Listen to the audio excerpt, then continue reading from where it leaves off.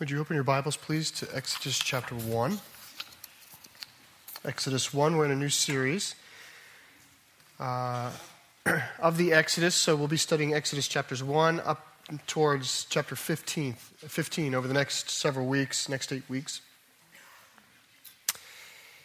As you're turning, I'll make a quick reflection. When I was a kid, this was before the internet.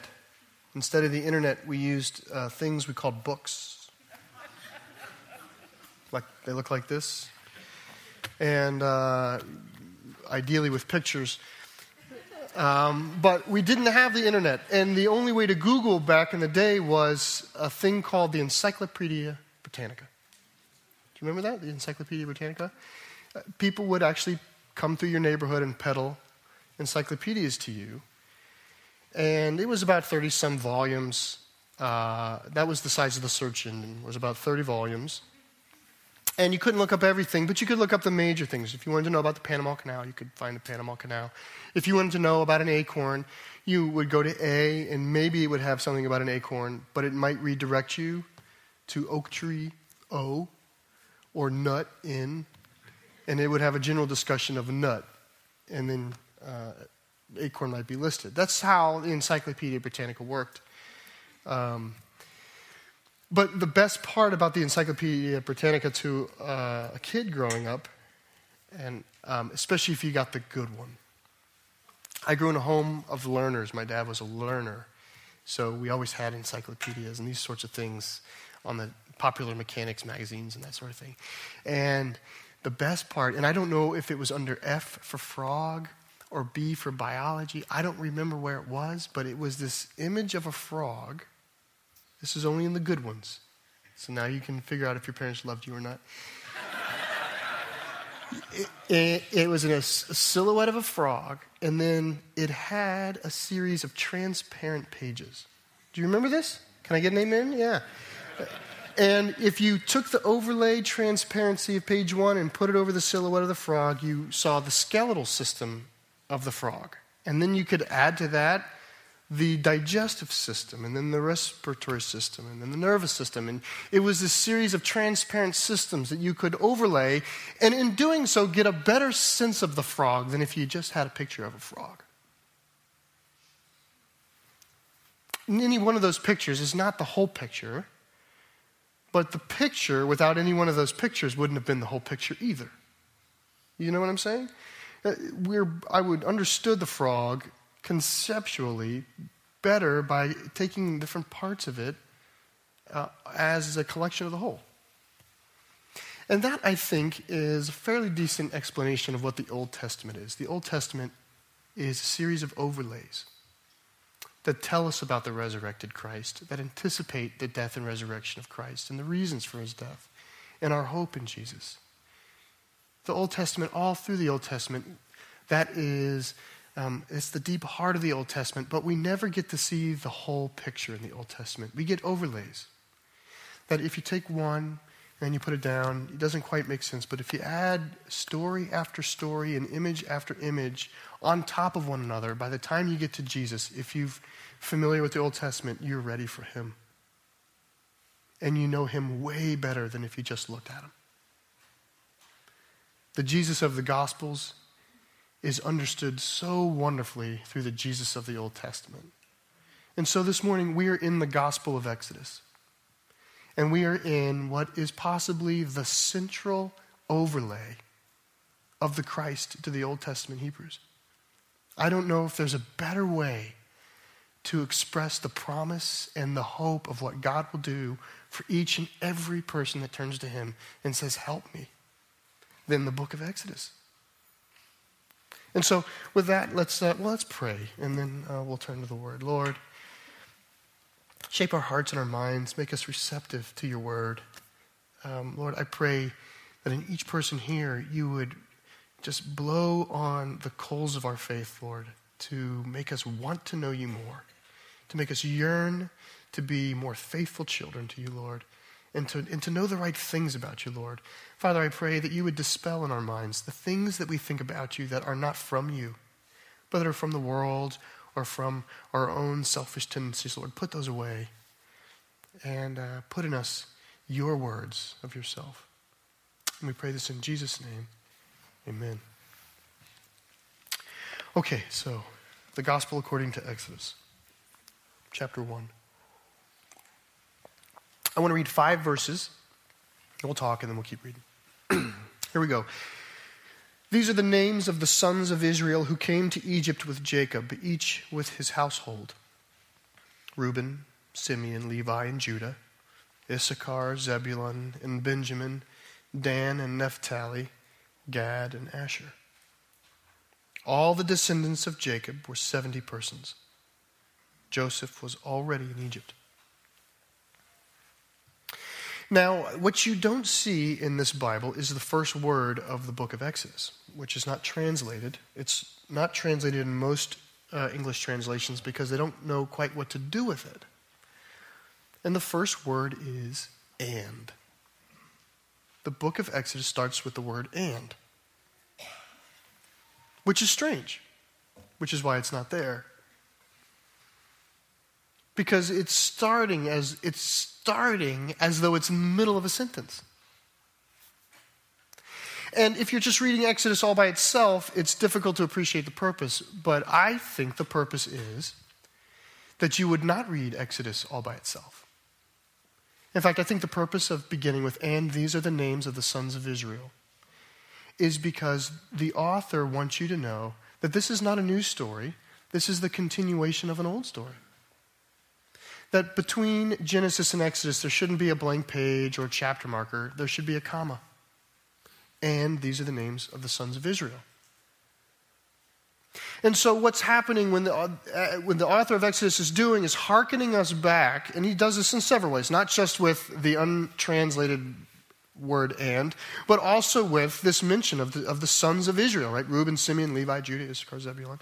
He begins to give us this account. In this account, he says this 70 persons. Well, this happened, by the way. It happened in the very end of Exodus. Exodus chapter 46, verse 27. I'll read it for you. 46, verse 26. Listen to this. All the persons belonging to Jacob who came into Egypt. And he's already in 46, they've given all these names. All these people who were his own descendants, not including Jacob's sons' wives, were 66 persons in all. And the sons of Joseph, who were born to him in Egypt, were 2. All the persons of the house of Jacob who came into Egypt were 70. So the math has already been done for us. But you cross over into Exodus, and the writer of Exodus wants you to think back to that moment. In other words, these were not, the book of Genesis and the book of Exodus were not 2 fairy tales traveling somewhere in the nomadic desert that somehow got thrown into the same book. It is a coherent set of overlays upon which we begin to understand the Lord. It is the very same God. In addition to that, you have this number 70. Now, I don't believe that's an allegorical number. I actually think 70 people went. But I also think it's important that it's 70. Because among the Hebrews, that would have meant something. 7 is a perfect number, a number of completion. 10 is a perfect number, a number of completion. Here we have 7 tens. Now, that may not mean anything to you, but it certainly would have meant something to the Hebrews to whom this was written. In other words, you get the sense that the Lord has been at work. All the sons of Israel that have gone into Egypt, they numbered 70 in all, them and their children and their children's children. All that caravan that migrated into Egypt during the great famine during Joseph's lifetime, that number was 70. It's a way of instilling in the people of God, and God wanted it that way. It's perfect that way. This was in God's will. God's been at work. It's part of the promises of God. That's what's given to us. Now let's read the next couple verses here. Let me just read 6 and 7. Then Joseph died, and all his brothers, and all that generation. But the people of Israel were fruitful and increased greatly. They multiplied and grew exceedingly strong, so that the land was filled with them. Now, there's a few things I want to point out here. One is this important transition that's just taken place. It's a transition from a story that has been about God passing his promises through a family, through Abraham, Isaac, Jacob, to a people. That's what just happened here. In fact, the very first time we ever read the Israelite people or the people of Israel in the Bible is right here. Up to this point in the Bible, it's been about the family. Notice it started, these are the names of the sons of Israel. Right? That is a familial idea, right? When it gives us the names, it's the literal names of the sons of Israel or Jacob. But by the time you get to verse 7, it says, but the people of Israel were fruitful. And so this is a transition. This is marking a transition from the story of Exodus, or Genesis, which is how God was faithful to Abraham and his family with the promise. And it's moving us into Exodus, which is an overlay, so to speak, as to how God is likewise faithful to his people. And one of the ways he shows his faithfulness is how they grew. Look at the growing here. Fruitful. It's about 10 Hebrew words, plus or minus a few. 10 Hebrew words and 5 descriptives of growth. We shouldn't miss it. They were fruitful. They increased greatly. You know what increased greatly in the Hebrew is? Do you remember if you had the old KJV? In the creation story, it talked about how the fishes of the seas teemed. It had this great word. I wish we still had it. We used it. The teeming of the fish in the ocean in creation. It's a swarming. Sometimes it's translated swarmed in the ESV. The birds there swarmed. That's the word here. That the people swarmed in the land. Isn't that great? Great descriptive. They were fruitful, they teemed, and they swarmed greatly. They multiplied, and it says they grew exceedingly strong, is what it says. The Hebrew there is they grew strong with muchness and muchness. Isn't that the best? That is, I'm using it this week, muchness. I'll have a number 3 with muchness. See what she does there. And they filled the earth. It's this great just example of it's growth tripping over growth is what you should feel like. You should feel like it's just wonderful growth, which, by the way, is God's way of showing I have not forgotten the promises of Abraham, because the promises that God gave to Abraham said, Abraham, you will be a nation. I will make a people out of you. That's Genesis 12. Like the stars in the sky, like the sand on the seashore. Genesis 22. Kings will come out of you, Abraham. Genesis 17. All this time the Lord has been saying to Abraham, this is how you'll know that my promise is with you, is because you as a people will be blessed. And out of you will come a mighty nation. And what do you read? You read in Exodus chapter 1, the family has passed, but the promise has remained. It's no longer about a family. It's about a people. God is doing something in the book of Exodus about his people.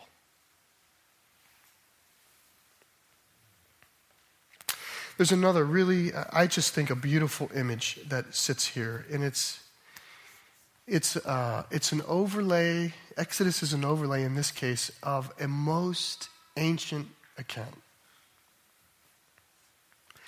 Let me just say it this way. If I said to you the phrase, be fruitful, multiply, fill the earth, what comes to your mind? I think creation does to me.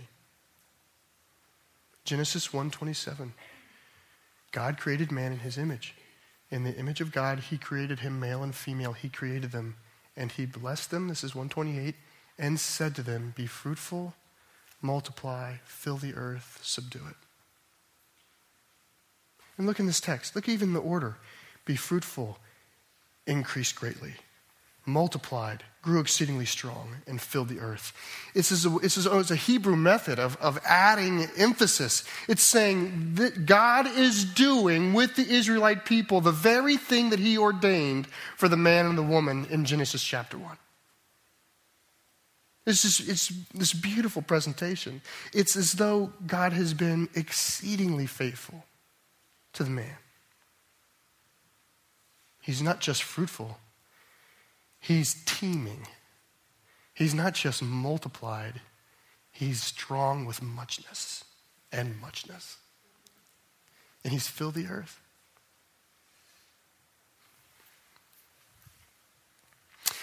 What I want to do this morning is I want to keep two overlays in mind. I just want you to see something. My heart is that you'll see it in your worship, that you'll say, these words are holy, and God is a poet. Okay, that's my hope. And then maybe other good things will happen too. But I want to take the overlay of the creation story from Genesis to the fall, and I want it to be sitting just beneath this page, okay, as we read. And I want you to see this because the account of Exodus, God is going to show himself strong. This is a book that where there's going to be taking of life and the meting out of judgment. There's violence, and much of it's going to be happening at the hands of the Lord. And sometimes when people arrive at Exodus, they think, this is not the same God that I read about in Genesis chapter 1. And I'm here to say they are the very same God. They are overlaid right on top of each other. And this is what you see. When you look at Genesis 1:28, when God says, be fruitful, multiply, fill the earth and subdue it, this is what you're reminded of, that God is the giver of life and God loves people. That's in his nature. In his nature, God is a giver of life. There's nothing on earth that breathes the breath of air that God did not make. Everything he made. All living things owe the Lord the breath of life. And God loves people. He made people in his image, and he made them the crowning glory of creation. And you see this. It's said in Genesis 1, and it's echoed in Exodus 1. They were fruitful, and they grew exceedingly great, and they multiplied, and they filled the earth. Some of you may just need to hear, because in your life, you have a conflicting version of God. You have, I know I'm supposed to believe that, but right now my life is hard or confusing, or there's a lot of things that ought not to be, or my life is not the way I thought it should be. And I'm here to say, categorically, God loves people and God loves life. And that has to be in you. Or it demands the right to knock on the door and get in you. Okay, watch what happens here. Be fruitful, multiply, fill the earth, said the Lord to Adam and Eve. And then we read this. Let me read 8 through 10. Now there arose a new king over Egypt who did not know Joseph.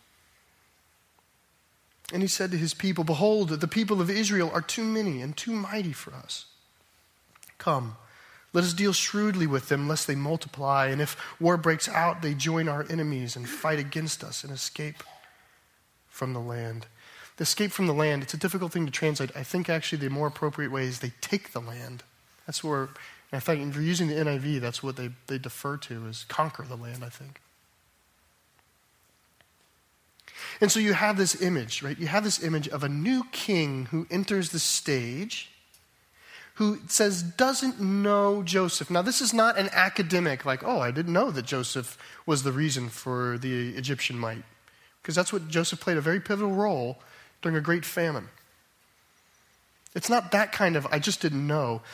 It has more to do with, so you get a new boss. You see, your current boss says, Fred, I got big plans for you. We're going somewhere, and you're coming with me. And then he gets fired, and a new boss comes in, and that boss has no plans for you.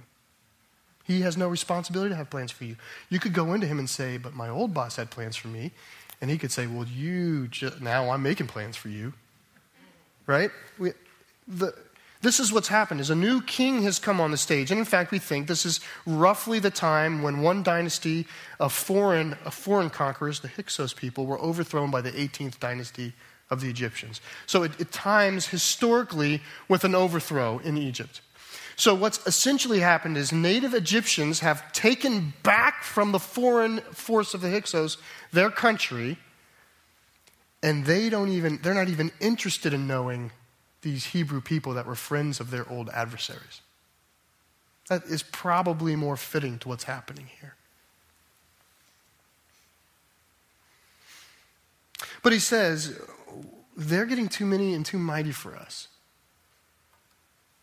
We need to deal shrewdly with them. And I just, again, I want you to see it. In Genesis, do you remember what the devil was? What was Satan in Genesis? He was a serpent. Right? I always thought that was the strangest thing, that he was an animal.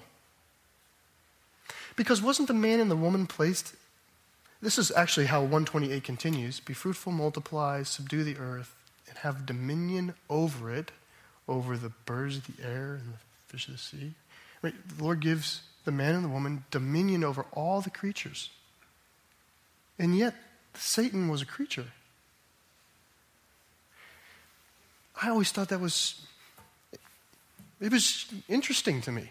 Well, here you have a moment. Let's just say, here the king, the Pharaoh here, I want you to appreciate, he plays the role in the grand play. If you're going to overlay and overlay and overlay and overlay, so you said, I now understand the full counsel of the Lord, you would come to appreciate that Pharaoh plays the role of Satan in this story.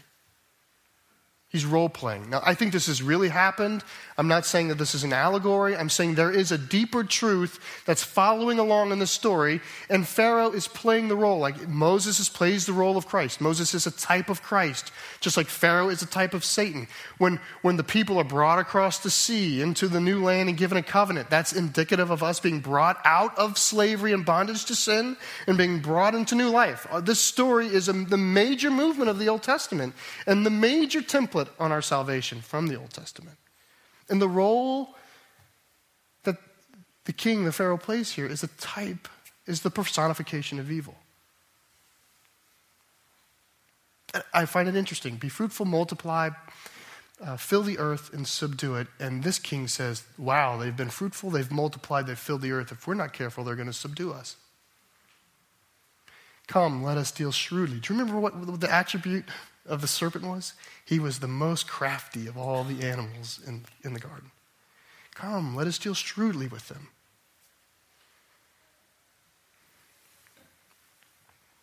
And then what begins to unfold out of this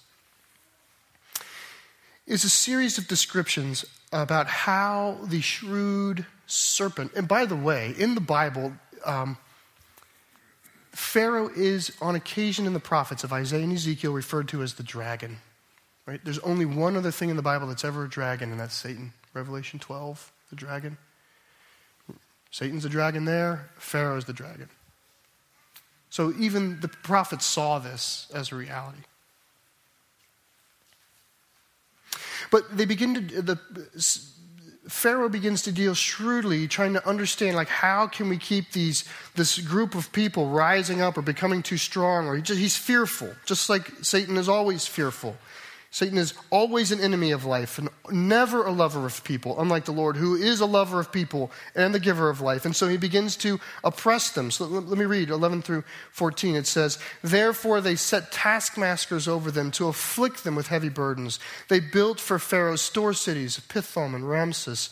But the more they were oppressed, the more they multiplied. Isn't that great?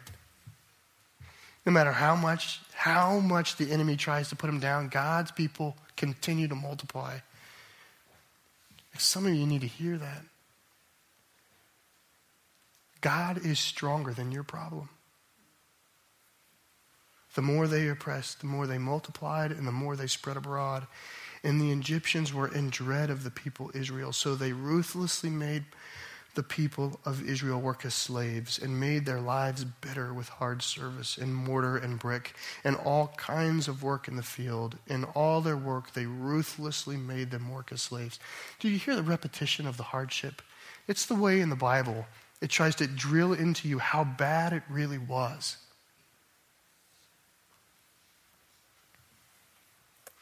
In Genesis 3, after sin has manifested itself in the lives of the man and the woman, the Lord finds them in the garden in the cool of the evening and says, what have you done? Why are you wearing fig leaves? What did you do, Adam? You can imagine Adam, looking at the ground. Did you eat the fruit? And he says, well, the woman you gave me the fruit. And she didn't have anyone to point at. The serpent. And the Lord gives consequences for that, right? To the man, he said, you're going to labor. For the rest of your life, you're going to labor, and it will not bear fruit like this garden would have. The perfect world I gave you, I have to separate you from it because I'm here and you don't want to be here. So you, for the rest of your life, are going to toil and sweat in oppression to make a life for yourself. You're going to eat thistles and feed from thorn bushes. You see that here? The serpent says, if I'm not careful, they're going to have dominion over me. I'm going to deal shrewdly with them. Next thing you know, the man is oppressed. Next thing you know here, the woman. What? The woman's curse, this pain at childbirth. Just appreciate the resemblance here. Look at 15. Then the king of Egypt said to the Hebrew midwives, one of whom was named Shiphrah and the other Puah, when you serve as midwife to the Hebrew women and see them on the birth stool, if it is a son, you shall kill him. But if it is a daughter, she shall live. But the midwives feared God and did not do as the king of Egypt commanded, but let the male children live. So the king of Egypt called the midwives and said to them, why have you done this and let the male children live? The midwives said to Pharaoh, because the Hebrew women are not like Egyptian women, for they are vigorous and give birth before the midwife comes to them. So God dealt well with the midwives, and the people multiplied and grew very strong. There it is again. And because the midwives feared God, he gave them families. Now let me unpack that a little bit just to give you a sense of what's happening. For one, it's not clear, but I think this is the case, whether the midwife... By the way, Egypt has more than 2 midwives. Okay? They have a much more robust healthcare program than you may think. These are likely representatives of the midwifery guild. I don't know what to call it. Head midwives. And I think that they are Egyptian. It says the Hebrew midwives, but the adjective is not necessarily connected to the noun. So is it Hebrew midwives or is it midwives of the Hebrews? And I think it's the latter. And I think that only because of the way they look like they're on the outside looking in at the Lord here. It says, but they feared the Lord, which is something you would think would be, and they feared the Lord if they were Hebrew. It's almost as though they are honoring the God of the Hebrews, fearful of the God of the Hebrews in their behavior. And they bear the blessing that the Hebrews get with children. Right? That's why? Because God loves life and he loves people. Like if you just got that is a lesson here. God loves life. Roe versus Wade, anniversary this year, 50 million children have died since Roe versus Wade. That's not the Lord. That's Pharaoh. Because God makes life and he loves people. People are a gift. And God loves you. This maybe you need to hear it. God loves you. Loves you. And he made you. And the enemy scheme does not love you and is trying to take your life. And that is the foundation of the gospel, is that we are living in a world of sin. We are enslaved and oppressed in a spiritual realm, and we need someone to rescue us. That is the gospel of Exodus.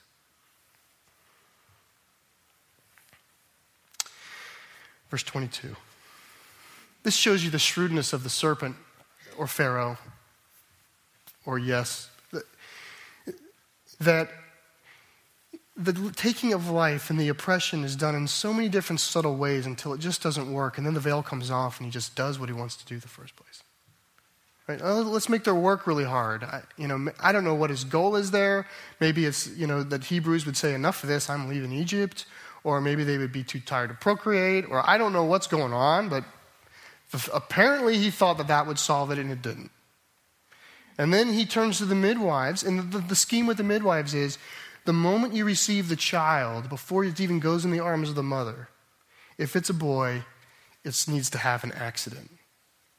Even that's a veiled way of dealing of infanticide. And when all of that fails, he simply says by edict, that's it, every male boy dies. So if you remember back in Genesis chapter 3, the curse to the man was he would toil and labor, and it would not be fruitful. And the curse to the woman would be hardship and childbirth. And the curse to the serpent says this, and I will put enmity between you and the woman, and between your seed and her seed. And he will crush the head of the serpent, and you will bruise the heel of the man. That's the first overlay of Scripture, the first one that goes down right on the silhouette of Jesus Christ. It's the first time that Christians point in the Scripture and we say, Jesus is that man.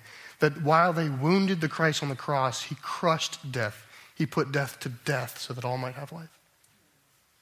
Right? That is the very first time. And you see it here even. You see this attempt right now of Pharaoh to deeply wound God's people. And chapter 2 says the birth of Moses. Right? The moment it happens, the Lord says, I will raise up for myself a deliverer who will bring my people out of this land of oppression. Because I love people. And I am the giver of life. And in this book, we're going to read, week after week, you're going to see where the difficult, challenging hand of the Lord comes down. And you may be tempted at times to go, what kind of God can do this? And I want to say, be careful, because the nature of God is a life giver and a people lover. And he is judging sin. And he's judging wickedness. And for that, he deserves our worship. I'm going to pray in a bit, and I certainly hope, I thought, I kind of got to the end of this, and I said, well, what's the practical take from this? And I decided, hopefully you can worship in it. Worship is practical. Worship is eminently practical. Hopefully you read this and you see God present in it, and you go, yes, this is the Lord. That is practical. We don't always need to fix a problem. Sometimes we just need to visit a deep place in our soul and say, I need to remind myself of who God is. But I do want to say that if you're in that season of life where you feel downtrodden by the enemy, whether it's sin in your life that you can't get rid of, or whether it's the oppression of sin that's all around you, I just want to remind you, and I'm going to remind you in prayer and I remind you from the Word, that the Lord is on your side. He has always been on your side. Let's pray. Lord, you are so good and so great. You're so much stronger than Pharaoh. That your people would multiply and teem beneath his shadow. And so, Lord, now we proclaim that. We proclaim that as a fellowship, that you are greater than anything that would come against us.